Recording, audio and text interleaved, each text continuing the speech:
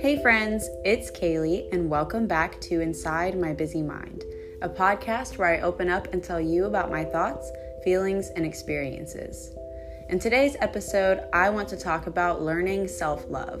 But before we jump in, please take a moment to listen to how I made this podcast.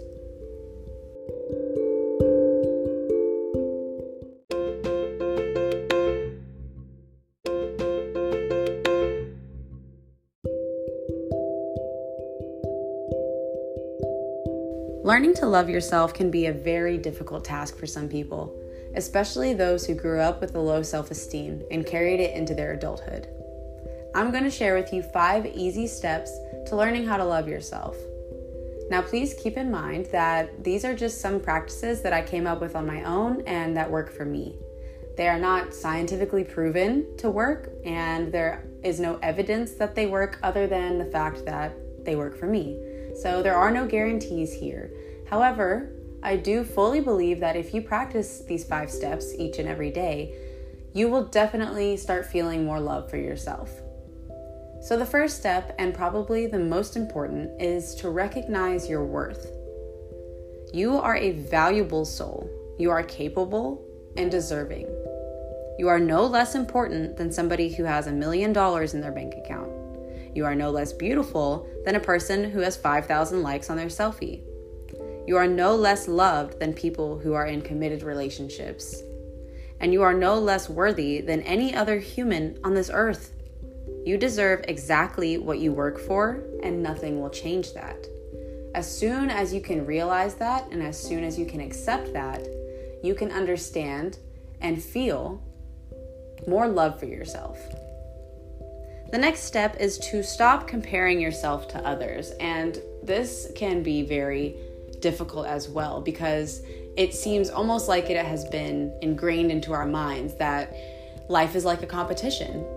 There's always something better out there, and there are things like awards and achievements and promotions and all of these things that can make us feel like we're less than. But if you can revise your social media, if you can revise your friend groups, and just revise what you consume in general when it comes to people and media, you will be able to see less of what makes you feel bad about yourself.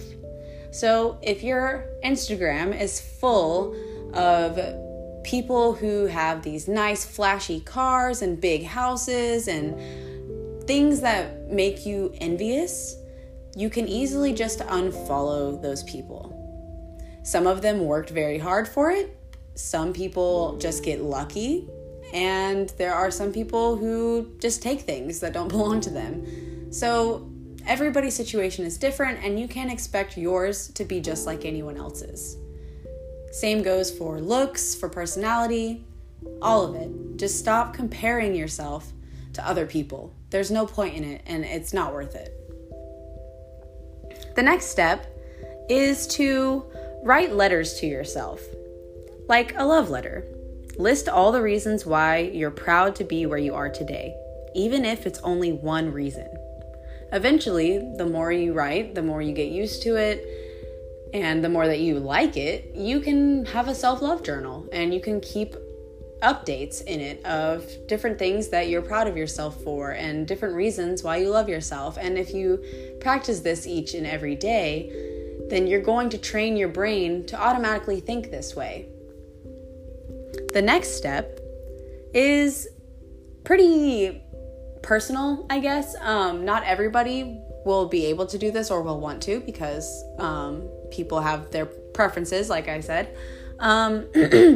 So I put that you can wear like a ring or a necklace, a bracelet, or any other kind of identifier that will remind you to be kind to yourself whenever you look at it or touch it.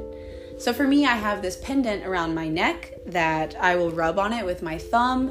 And when I do that, it just kind of brings me back to the present moment. And it reminds me that I am here, I am alive, and I am well, I am healthy.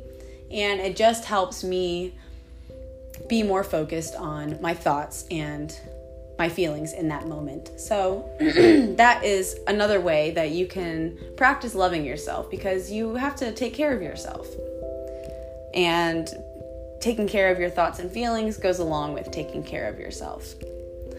Lastly, step number 5, which this one you don't have to do, which you don't have to do any of them, but this one I feel like a lot of people might be uncomfortable with at first, but the more that you do it, the less weird it seems.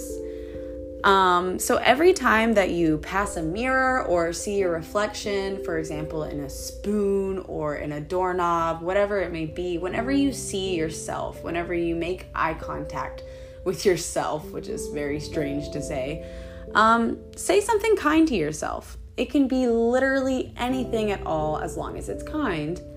You can just say, I am strong, I am beautiful, I am blessed, I am loved. And if you're not feeling like any of those things at that particular moment, then you can just say, I am healthy, I am alive, I am here. And doing this each time you see yourself will, again, train your brain to automatically think these things. So the next time you look into a mirror, your brain is going to default to these kind words rather than the hatefulness and the insecurity. So that was just a quick little episode for you guys. I wanted to give some tips because I feel like, especially today, people are struggling a lot with loving themselves. And I can agree with that because I too struggle a lot with loving myself. But at the very end of the day, at the end of everything, we are all we have. You are all you have.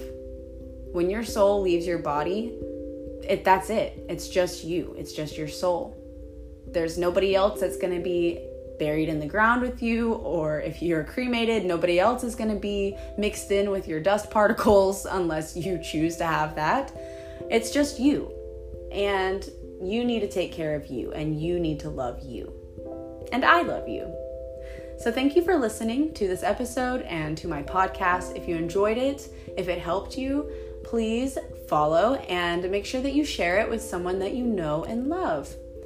I hope to catch you guys in my next episode, and I hope that you have a wonderful day. Alrighty, I love you guys. Bye.